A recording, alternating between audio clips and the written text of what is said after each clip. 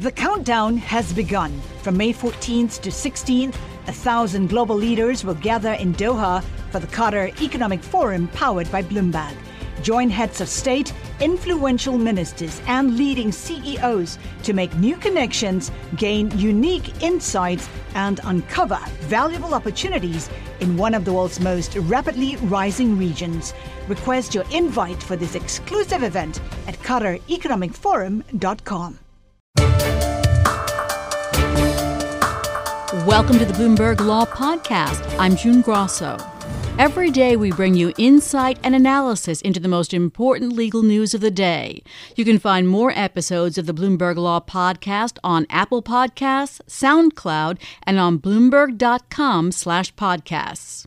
Today, Kathy Kraninger, President Trump's pick to replace Mick Mulvaney at the head of the CFPB, faced a Senate Banking Committee to defend her qualifications to run a controversial agency that many Republicans think should not exist. This is her confirmation hearing. And at it, Kraninger discussed her commitment to keeping the CFPB true to its mandate. For more on this story, we're joined now by Evan Weinberger. He's a reporter for Bloomberg Law. He's in our Bloomberg 1130 studios in New York. And Evan, a lot of people have been scratching their heads about this one. What is up with this nomination?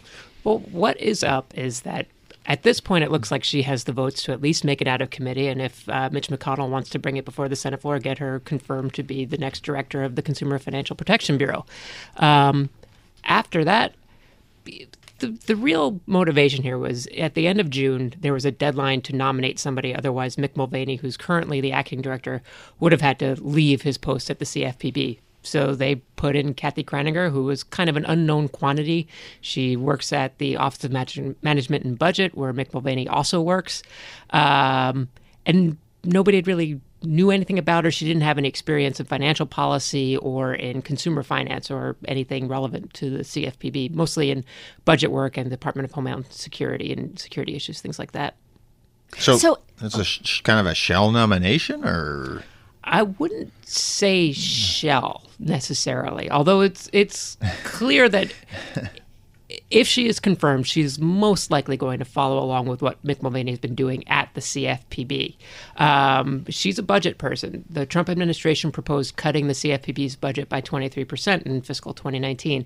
But because it's an independent agency, they don't actually have any control. The fear, and Senator Elizabeth Warren, who is kind of the brainchild of the CFPB, the intellectual architect of the CFPB, she expressed some concerns that Kraninger is going to go in there and find ways to cut that budget, whether it's firing civil servants or cutting examination budgets and things of that nature.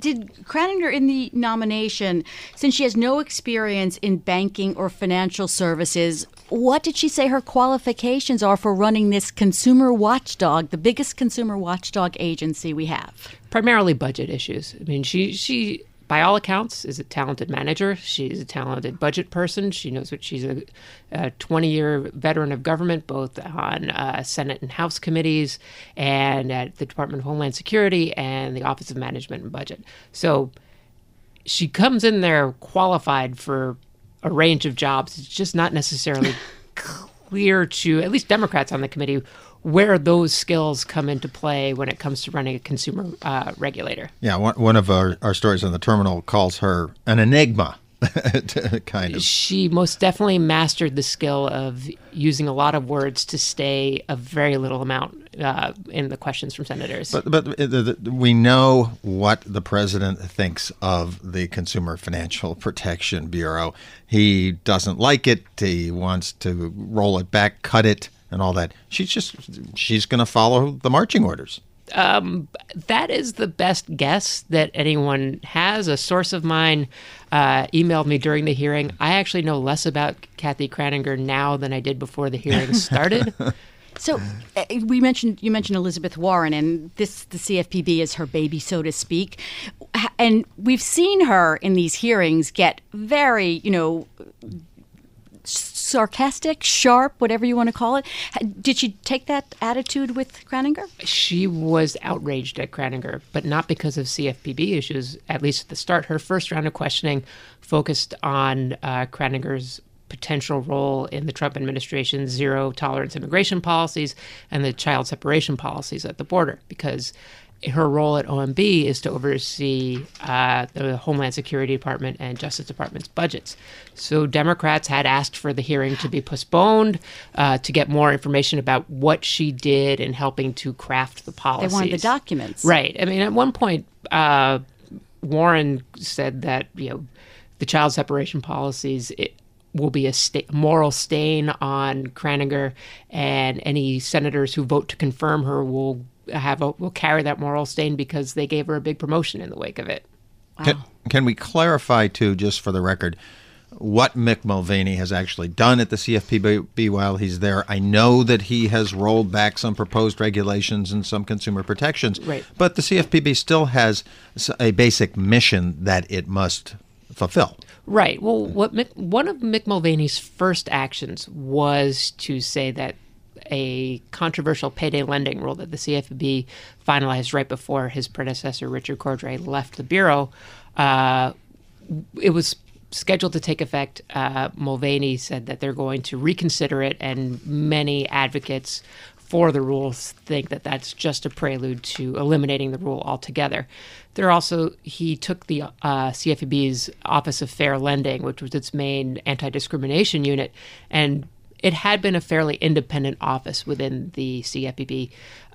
Mulvaney took that and folded into another unit, took away its independent enforcement authority, and he has slowed down the pace of enforcement actions. And even with the enforcement actions that he's taken outside of the Wells Fargo enforcement action from earlier in the summer, he's taken a much lighter touch on enforcement actions than his predecessor did. And when she was asked by Sherrod Brown to name something specific that she approved of that Mulvaney has done, or that the CFPB has done, she mentioned Wells Fargo and Equifax. Right. Not the two biggest things that they've.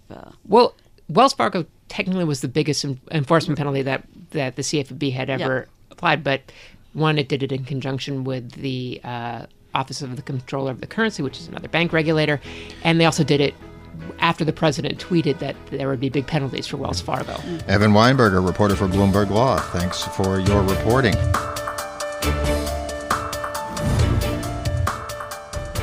The Republicans' sweeping 2017 federal tax law put a new $10,000 cap on the federal tax deduction for state and local taxes, which will hit northeastern states like New York hard. Here's New York's Governor Andrew Cuomo on the tax plan in late 2017.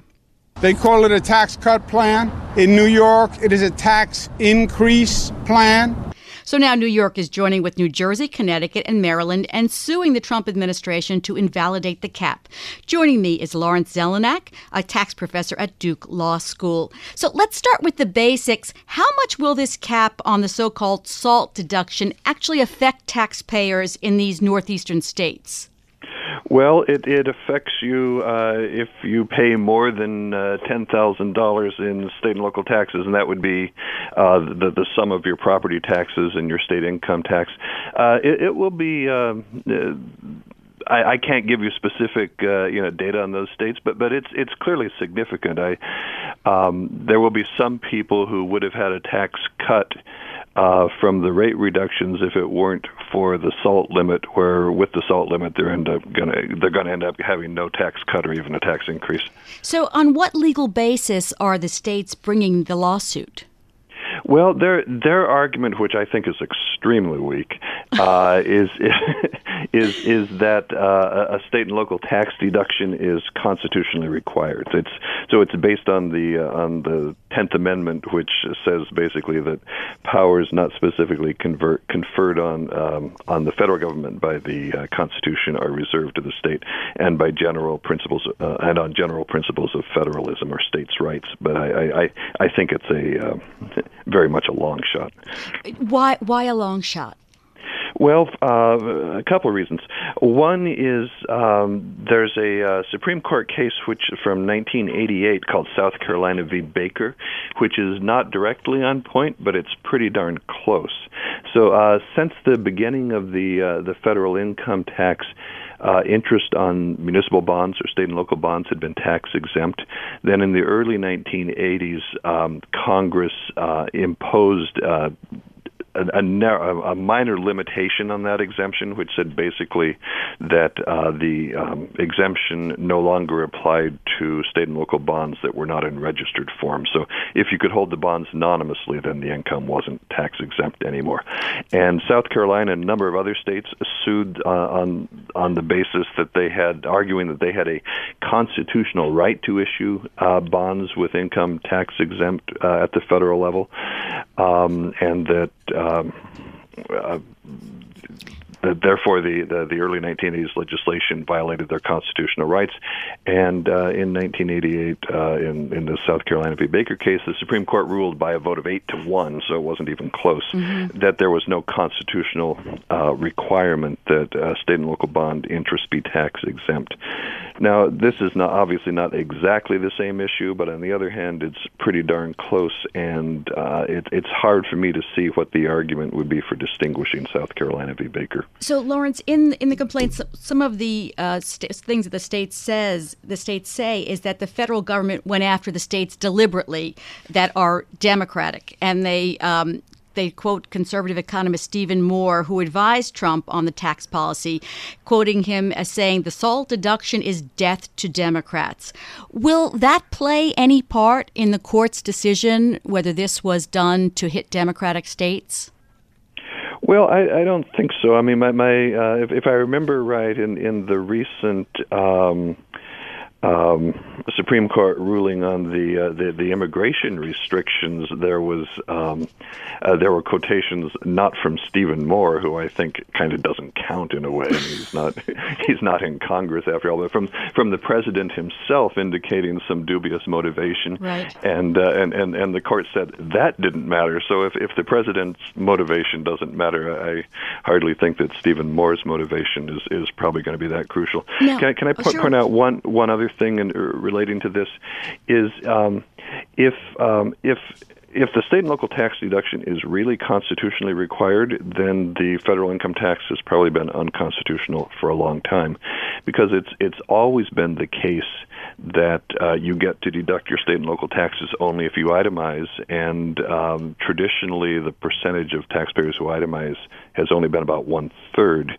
So we've had a situation where all along about 2/3 of taxpayers have not gotten this deduction, which supposedly is constitutionally required. In addition, anyone who's subject to the alternative minimum tax hasn't been allowed the SALT deduction since I think 1986, and for a long period of time from 1986 until fairly recently, state sales tax wasn't deductible under any circumstances. And all of those things, by the logic of this new lawsuit, probably were unconstitutional, but of course they weren't unconstitutional, and for the same reason they weren't unconstitutional, I don't expect this lawsuit to succeed either. Well, let's switch a little bit. We have a minute here. Governor Cuomo advanced proposals in the state budget this year to help New Yorkers try to circumvent the cap on deductions, creation of new charitable credits and payroll tax deductions. The IRS said in May that it would scrutinize New York's tax workaround. Has anything happened there? No, not well. I have an article on that very topic coming out in Tax Notice. Well, tell us in 30 seconds the basics of your article. I think there's two different kinds of workarounds. One is trying to convert state and local taxes to charitable deductions. That's what the article is about, and I conclude that doesn't work. The other workaround is basically trying to convert state taxes, income taxes on wages, into a payroll tax paid by the employer rather than by the employee. I think that probably could work as far as the federal tax result is concerned. Okay, we're going to take that good news, and we'll have to end it there. Thanks so much. That's Lawrence Zelenak, a tax professor at Duke Law School. Thanks for listening to the Bloomberg Law Podcast. You can subscribe and listen to the show on Apple Podcasts, SoundCloud, and on Bloomberg.com/podcast. I'm June Grosso. This is Bloomberg.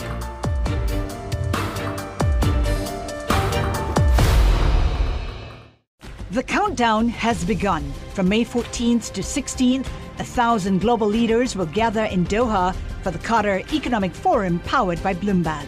Join heads of state, influential ministers and leading CEOs to make new connections, gain unique insights, and uncover valuable opportunities in one of the world's most rapidly rising regions. Request your invite for this exclusive event at QatarEconomicForum.com.